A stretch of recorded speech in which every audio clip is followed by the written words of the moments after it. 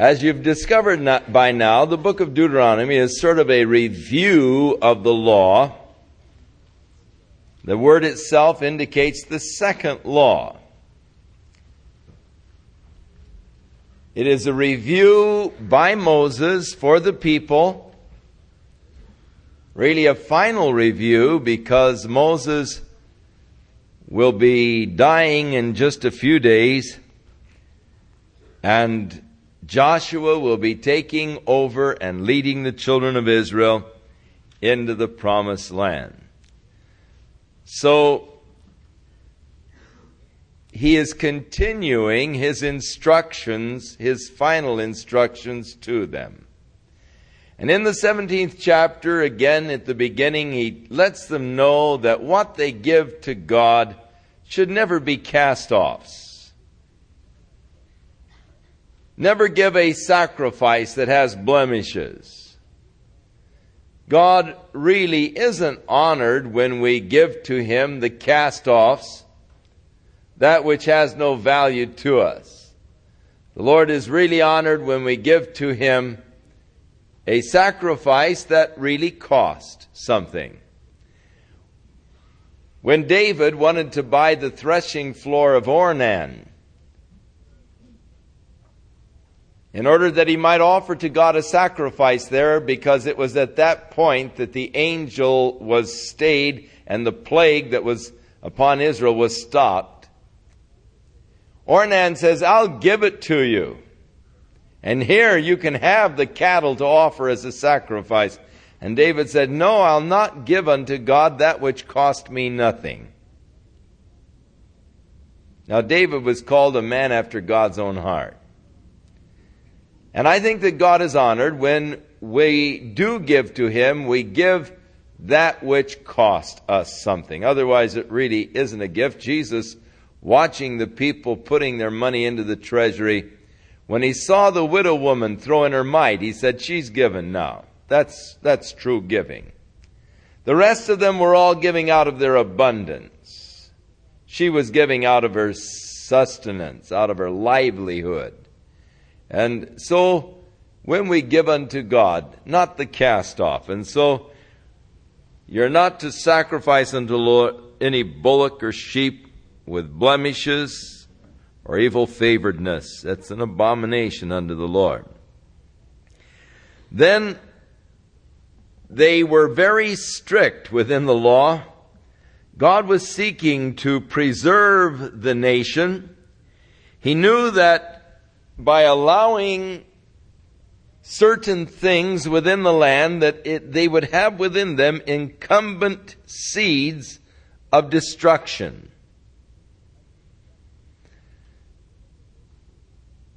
As you look at history, you'll find that the majority of the nations that were once great were not really conquered by outside forces, but deteriorated by the rotten politics within the nation itself. Nations, after a period of time, have a tendency to become corrupted.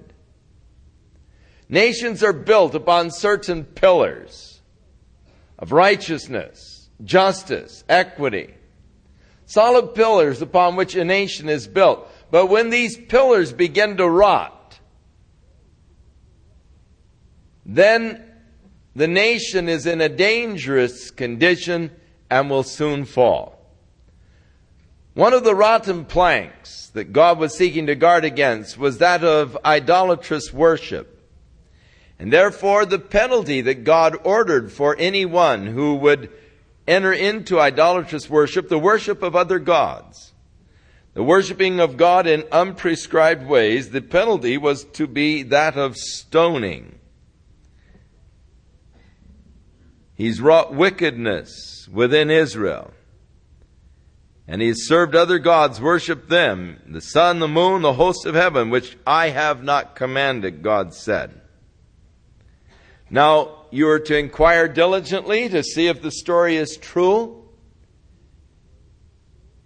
And if 2 or 3 people will witness against that person of the truth of the charges, then he is to be stoned by the congregation of Israel. However, the death penalty was not to be invoked if there were only one witness against the person. Now, if the matters were brought to the judges and it was really too hard for them to determine just how to rule in the case, then they were to bring those matters before the priest. And the Levites shall inquire of the Lord and give the sentence of judgment. And again, God speaks of the place that He will choose in the land, which will be the place where men will meet God and worship God. Now, in the 14th verse, it is interesting as God now anticipates a future deterioration of the land.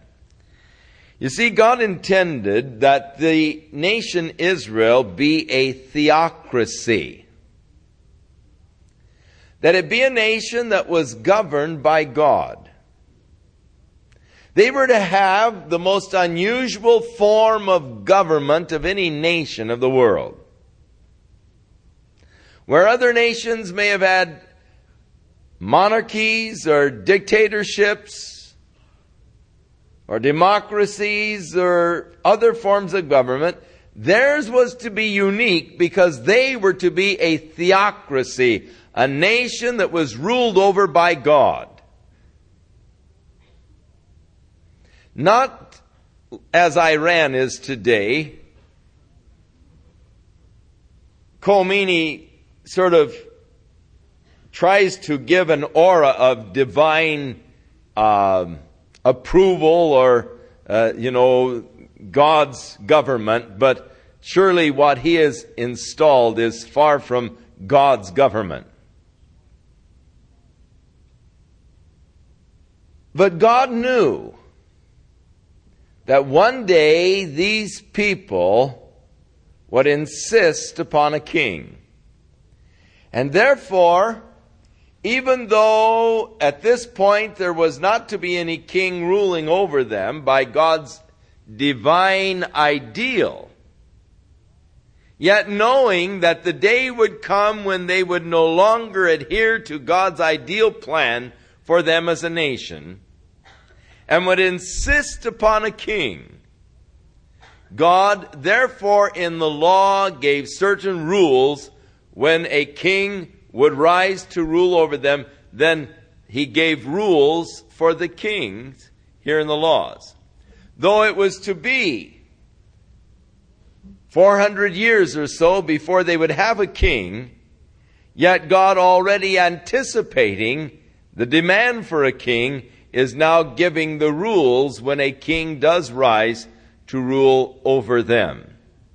And so, to me it is interesting that God, in anticipation of their future demand for a king, throws in here, even in the law, certain rules to govern the king when they ultimately have a king. And the very reason that they would give for having a king is anticipated by God.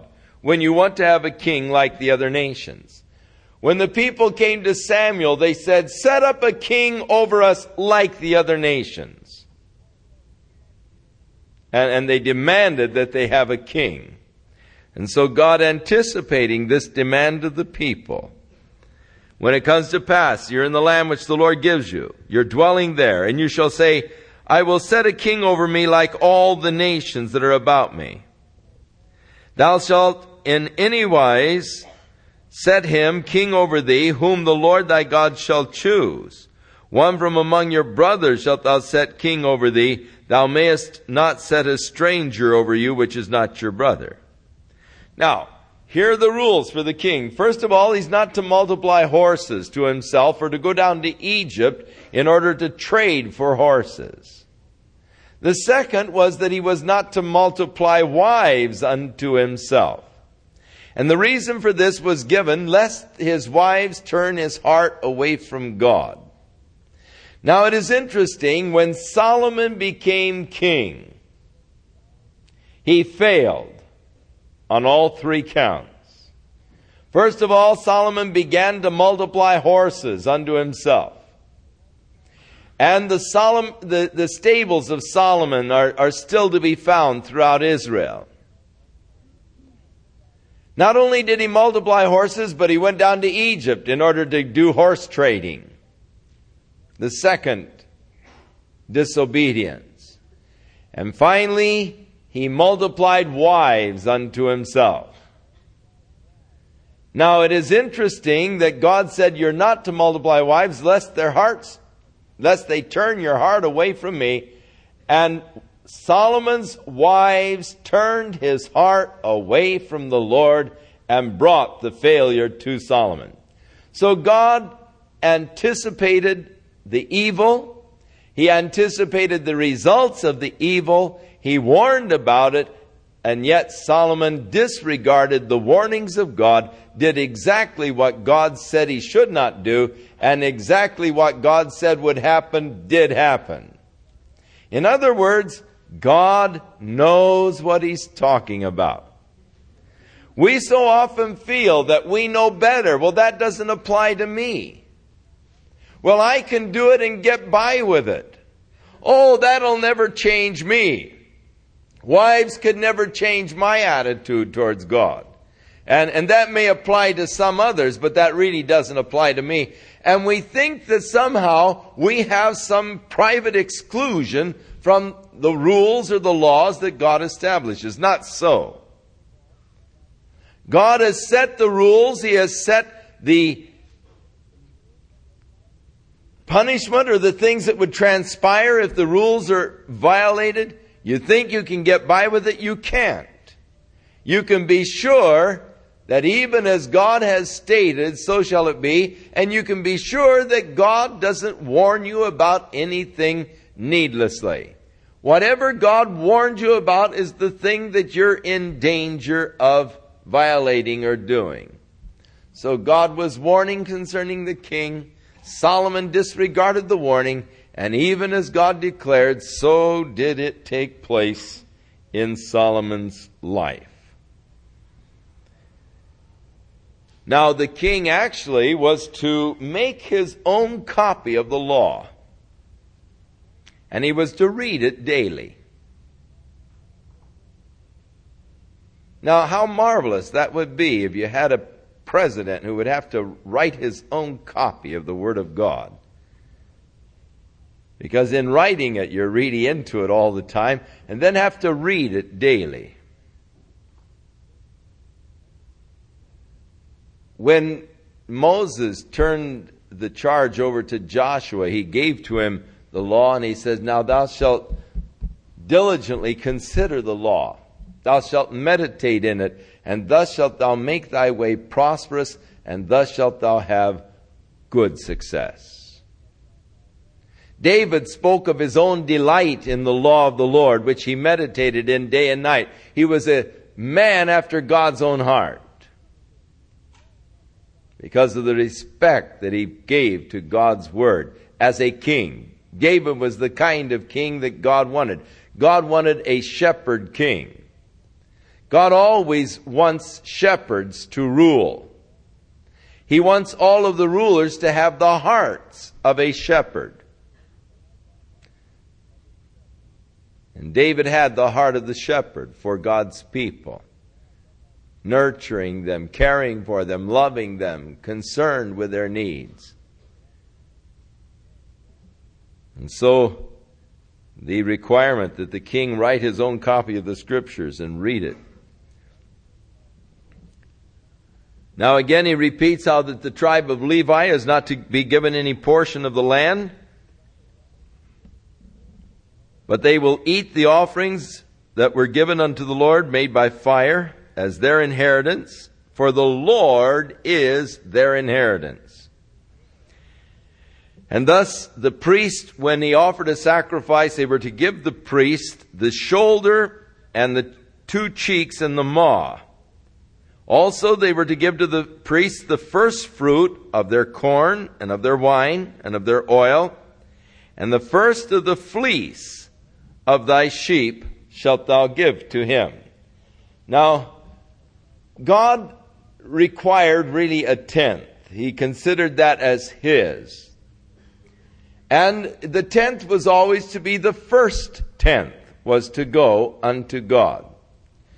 Now, when you would bring an offering that the priest would sacrifice the offering for you, the priest always got the shoulder and the cheeks and the maw. That was his sort of fee, or not really a fee, but that was just his allotted share from the sacrifice. Now, later on in their history, when Eli was the priest, he had some greedy sons. And the people would come to offer sacrifices, and hey, these greedy sons, they would put their hooks in and grab the tenderloins, the sirloins, and the finest of the steaks and everything else. And if the people would go to object, then they'd order them out of the place. So that they actually, by their greed, caused people to begin to resent sacrificing unto God. And Eli would not actually correct his sons, and thus God dealt very harshly with Eli and his sons because of their greediness in the ministry, caused people really to resent God, seeking the best for themselves, looking out for themselves, and more concerned with their own wants and selves than they were really the people. And thus God dealt very severely with Eli and his sons. But there was a portion that was to be given to the priest. And then the first fruits of their fields, the first fruits of their grapes and so forth, were to be given unto the priest. For the Lord thy God hath chosen men out of the tribes to minister in the name of the Lord, and thus they shall have like portions to eat. Now, again, God forbids that the people follow after the abominations and the practices of those people that were already living in the land that they were to drive out. The practices were using divination or an observer of times. The observer of times is actually the practice of astrology, the use of horoscopes. Or an enchanter or a witch, or a charmer, or a consulter with familiar spirits, so spiritism, or a wizard or a necromancer. For all that do these things are an abomination unto the Lord. And it's because of these abominations that God is driving the people out of the land. Thou shalt be perfect with the Lord thy God. The word perfect there is thou shalt be completely towards the Lord. You're not to have other gods in your life, so to speak. Your heart is to be completely towards God. Not to be divided with these other interests and issues, but just a heart that is completely towards God. For the nations which you are going to possess, they hearkened unto these observers of times, to the diviners. But as for thee, the Lord thy God has not allowed thee to do it. Now here we find a great prophecy concerning the coming of Jesus Christ. The Lord thy God will raise up unto thee a prophet from the midst of thee of your brothers like unto me. Unto him shall ye hearken, according to all that you desire of the Lord thy God in Horeb in the day of the assembly, saying, let me not hear again the voice of the Lord my God, neither let me see this great fire any more, that I die not. And the Lord said unto me, they have well spoken. That which they have spoken, I will raise them up a prophet from among their brethren, like unto thee, and will put my words in his mouth, and he shall speak unto them all that I shall command him. And it shall come to pass that whosoever will not hearken unto my words which he shall speak in my name, I will require it of him. Peter, in his message in the 3rd chapter of the book of Acts, declares that this was a prophecy concerning Jesus Christ.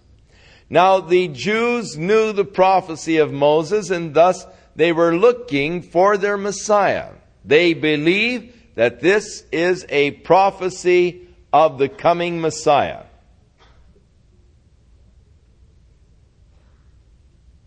That God is going to raise up another spokesman to speak God's word to them.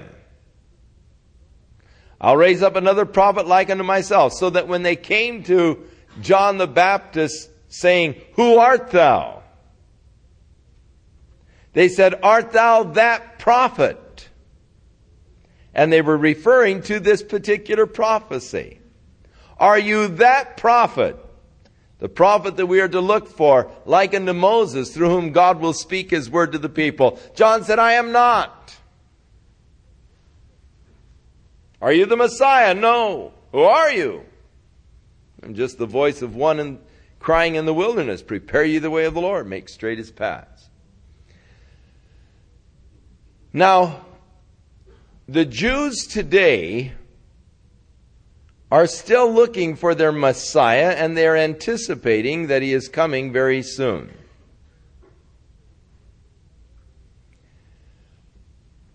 But they told me, "We believe that the Messiah will be just like Moses." That's this prophecy they're referring to. That he will not be the Son of God.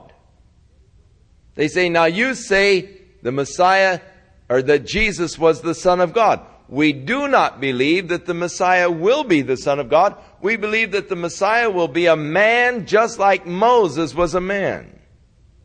A man from amongst us. That God will raise up to speak God's word to us. And so the Jews today are looking for a man, a Jew, who will be able to come and to help them to rebuild their temple and to bring them peace.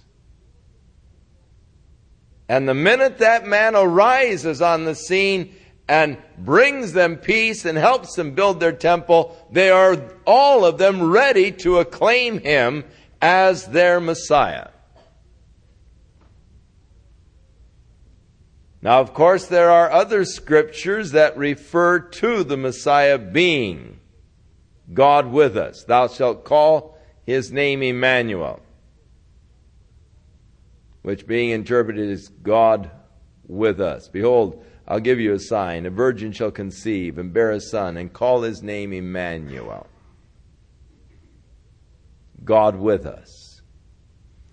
But the Jews are not looking for the Son of God. They are looking for a man. Now, that man is coming. And he is coming very soon. And he will arise out of Western Europe. He will make a covenant with the nation Israel, whereby he will help them to rebuild their temple, and they will acclaim him as their Messiah. We're right on the borders of these events. It's tragic. But Israel will acknowledge this false leader as their Messiah. Jesus said, "I have come in my own name. You did not receive me."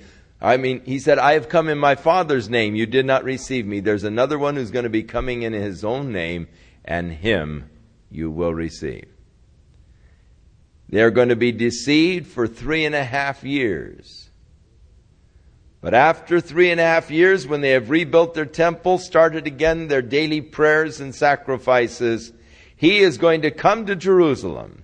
He's going to stand in that rebuilt temple in the Holy of Holies, and he's going to proclaim to them that he is God. He's going to stop their daily sacrifices, their daily prayers. He's going to claim that he himself is God and demand that they worship him as God. At that point, the Jews will realize that they have been deceived by this man, that he is not the Messiah. And those who are sharp in the Scriptures will flee to Jordan, to the rock city of Petra, where God will preserve them for 3.5 years. Those that do not flee will be put under terrible persecution by this leader who comes to Jerusalem at this point. So, it is interesting that if you talk to an Orthodox Jew today about his Messiah, he'll tell you that the Messiah is not the Son of God. He is a man. He'll be like Moses, that God will raise up from among the people, but not the Son of God, just a man like Moses. And that's who they are looking for today, to come and to lead them out of this current dilemma. Now, God declares, if a prophet presumes to speak a word in my name which I have not commanded, or that shall speak in the name of other gods, that prophet shall die. And if you say in your heart, how shall we know the word which the Lord has not spoken? Very easy. If a prophet prophesies something in the name of the Lord and it doesn't come to pass, he's a false prophet.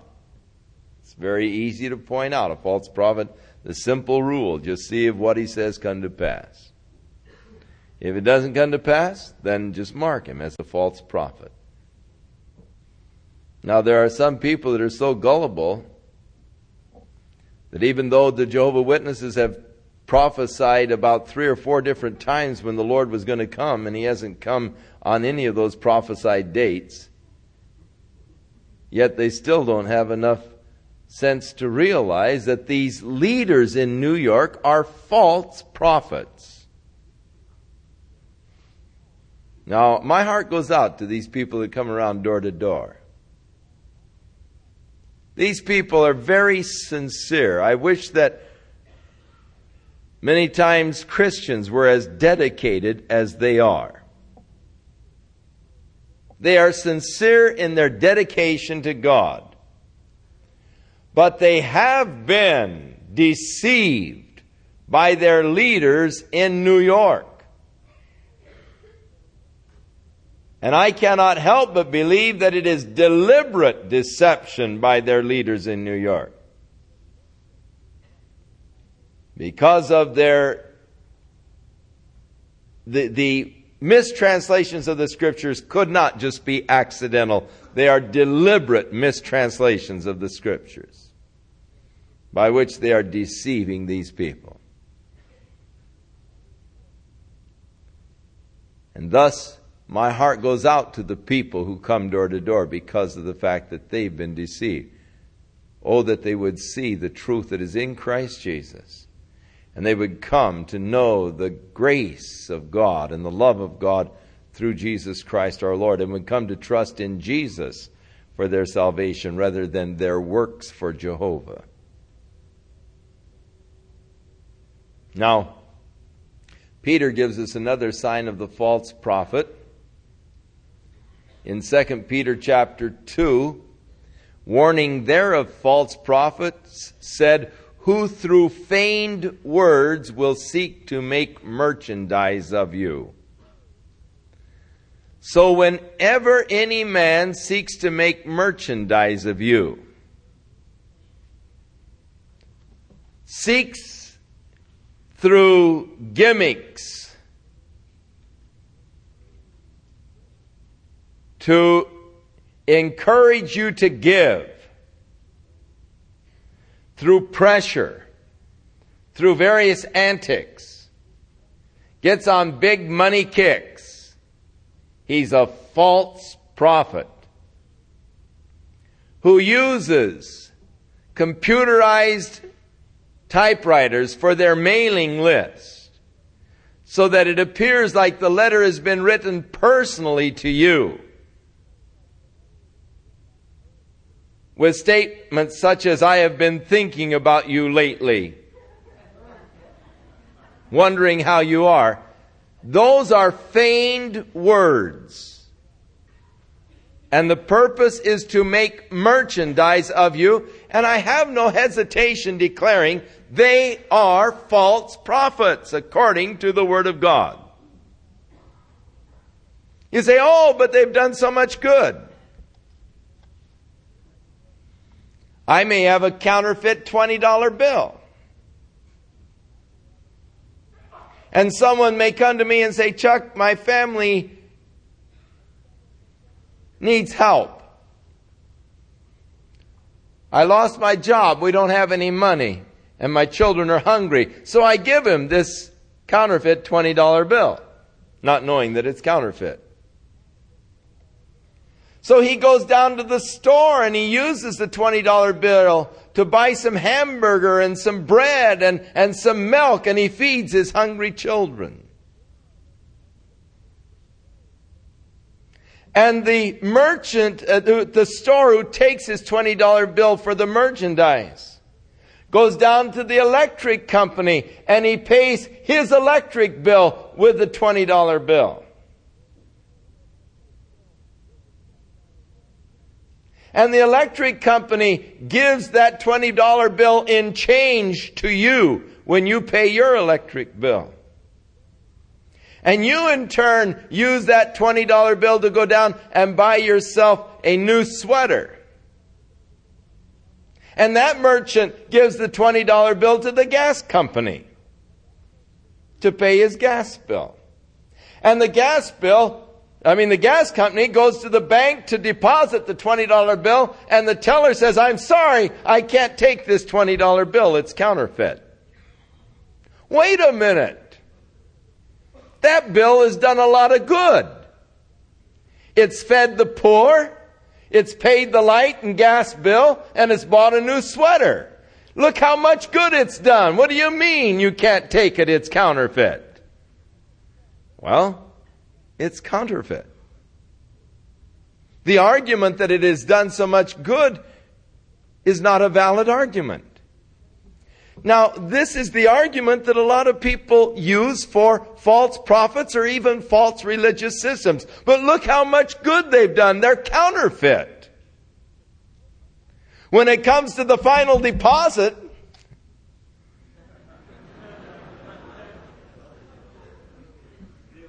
not going to make it.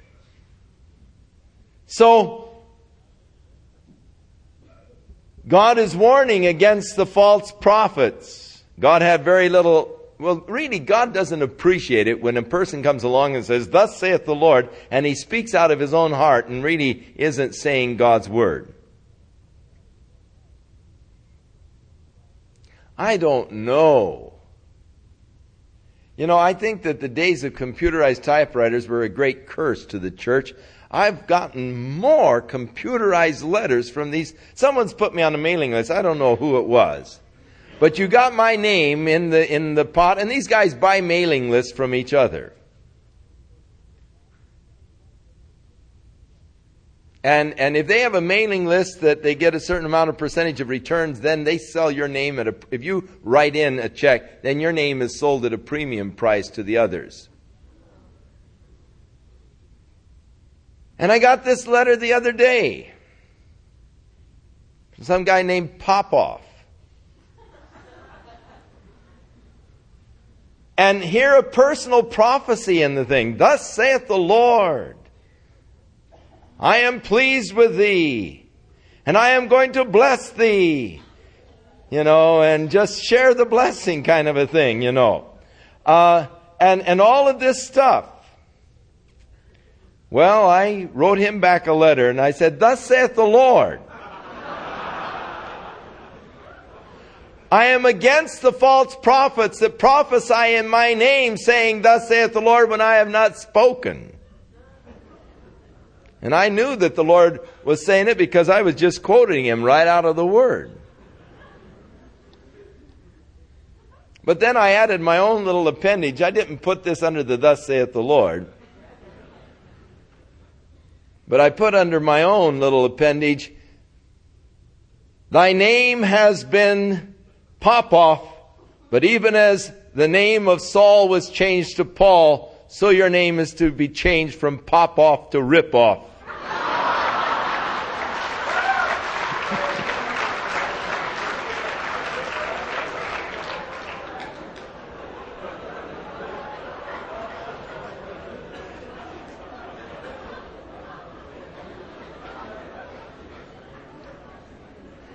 No doubt my name will be deleted from his mailing list shortly.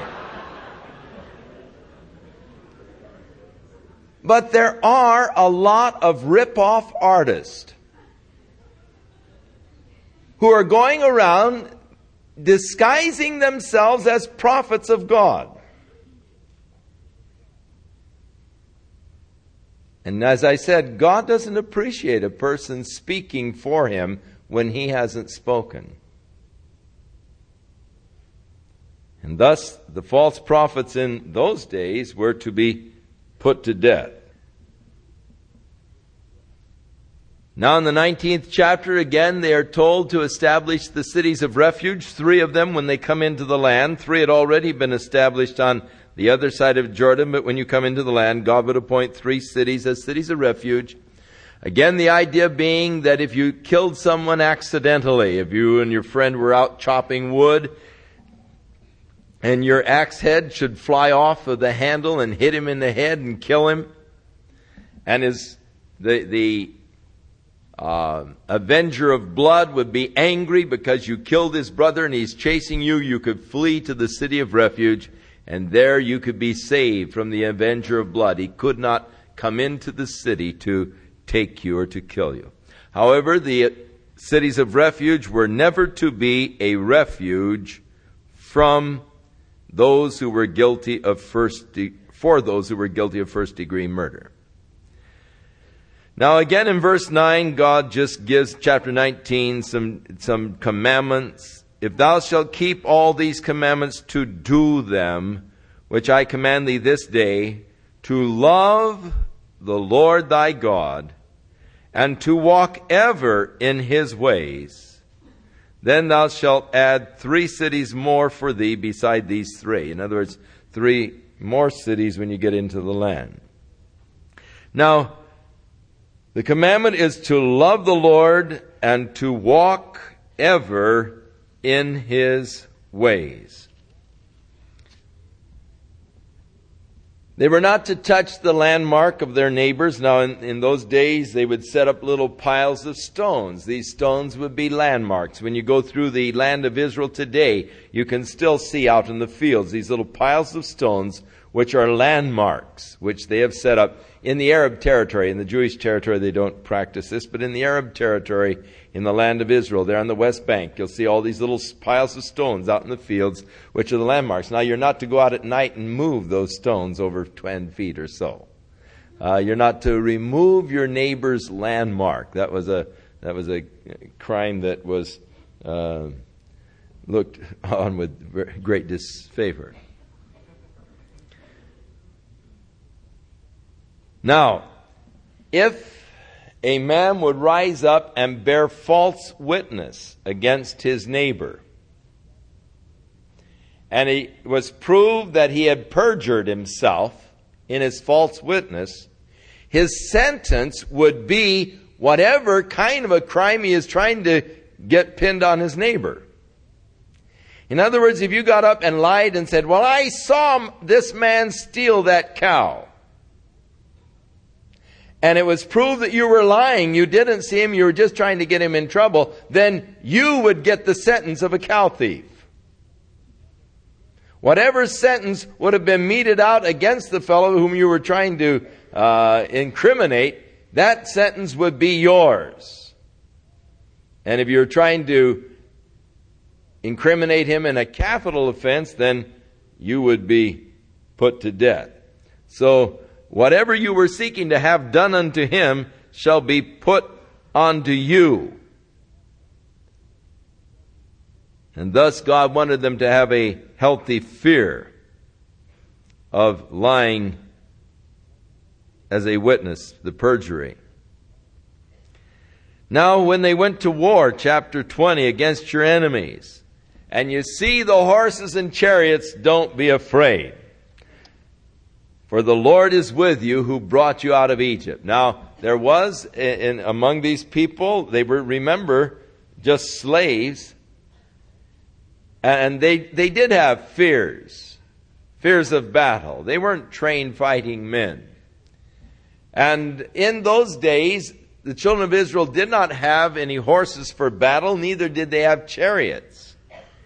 And having a chariot was like having a tank against infantry in modern warfare. And thus, when they would see these chariots and these horses and prancing horses and all pulling these chariots towards them, it would strike fear into the heart. In other words, don't be afraid when you see those, because I'm going to be with you.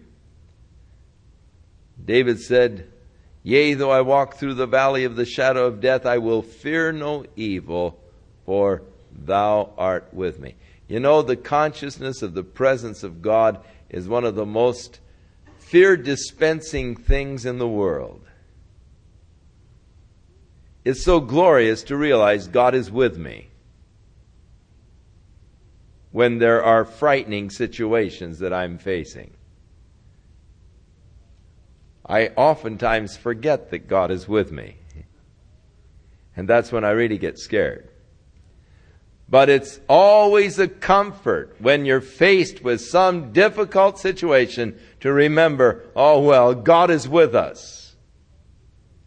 Because if God be for us, who can be against us?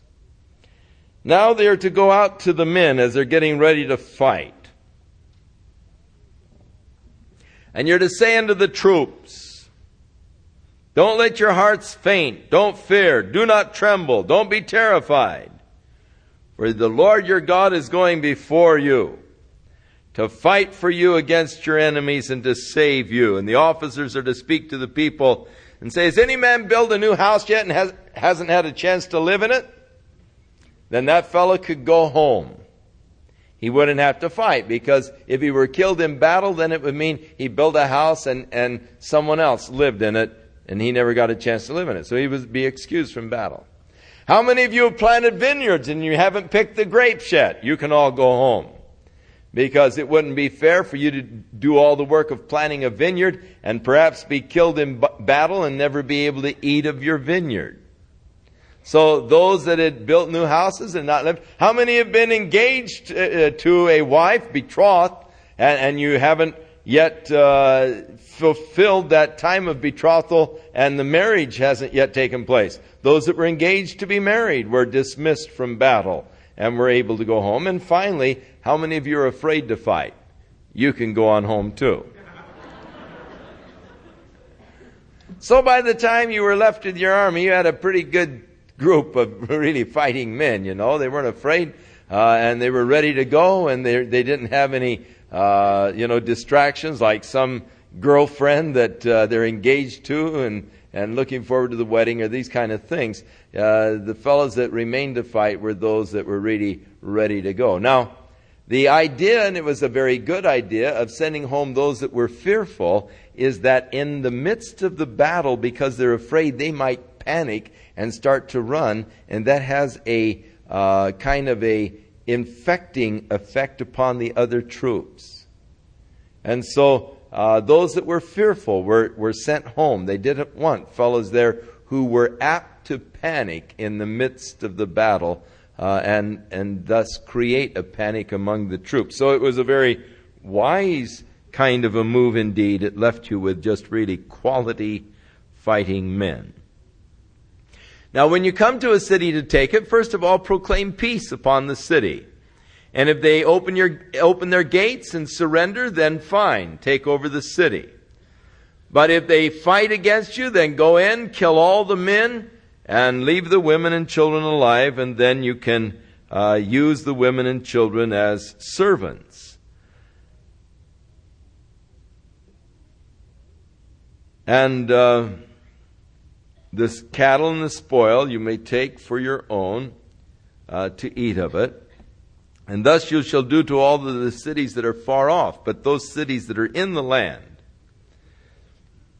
where the Hittites, the Amorites, the Canaanites, the Perizzites, and the Hivites, and the Jebusites are dwelling, then these nations you're to utterly destroy, not to make any peace treaties. You're to wipe these people out completely. That they teach you not to do after their abominations which they have done unto their gods, so should ye sin against Jehovah your God. When thou shalt besiege a city a long time in making war against it to take it, thou shalt not destroy the trees of it. Now, the purpose of the total eradication of these nations was the horrible lascivious practices that were going on in these nations, lest they would pollute you. Now, the people did not obey the Lord in this.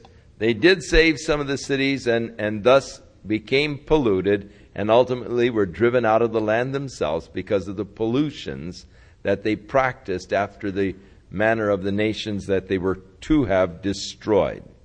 Again, you must see it from God's standpoint to understand it, because people always have difficulty when God has ordered the total eradication of a city, of a people. People have a difficulty understanding God's command of the total eradication, wiping out everything, everybody.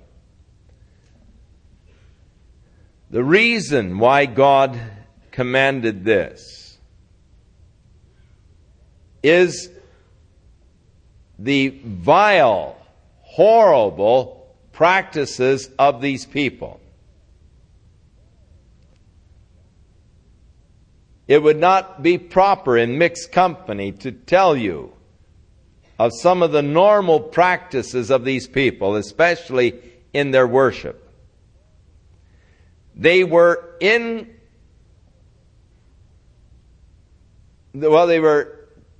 beyond help.